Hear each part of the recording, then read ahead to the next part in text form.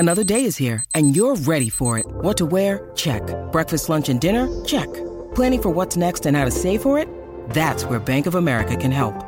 For your financial to-dos, Bank of America has experts ready to help get you closer to your goals.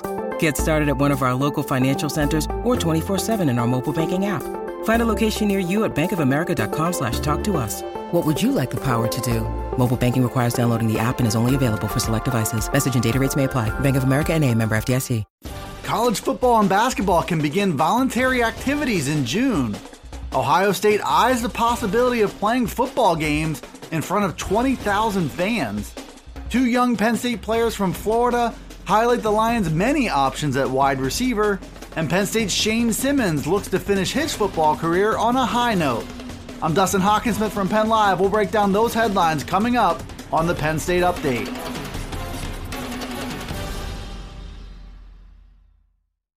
The NCAA is reportedly taking a big step toward bringing sports back for the upcoming season. The NCAA Division I Council voted on Wednesday to approve voluntary activities in football and men's and women's basketball. Those sports can begin those activities from June 1st to June 30th, according to a Yahoo Sports report. College sports are arriving at a crossroads where preparations must begin or risk losing all or part of their seasons. The NCAA is taking a step forward, even with gray area as states implement their own guidelines and social distancing rules. In Pennsylvania, for example, Penn State is dealing with a red, yellow, green scale and likely needs a full green light to proceed. The NCAA itself has a moratorium on team activities that runs through May 31st.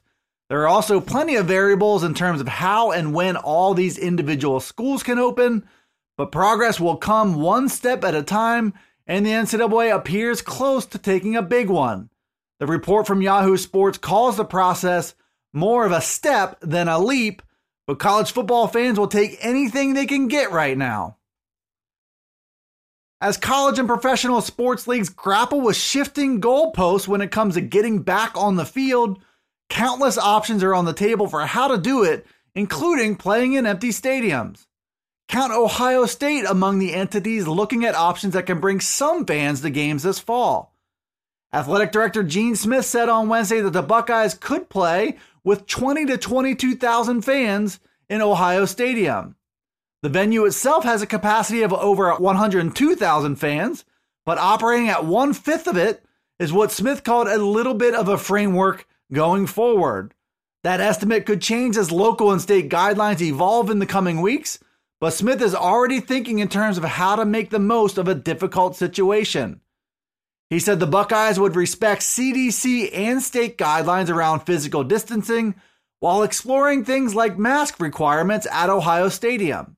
It might be an odd sight to see a pit-sized crowd in Columbus, but it might be the only choice to bring college football back for a full season.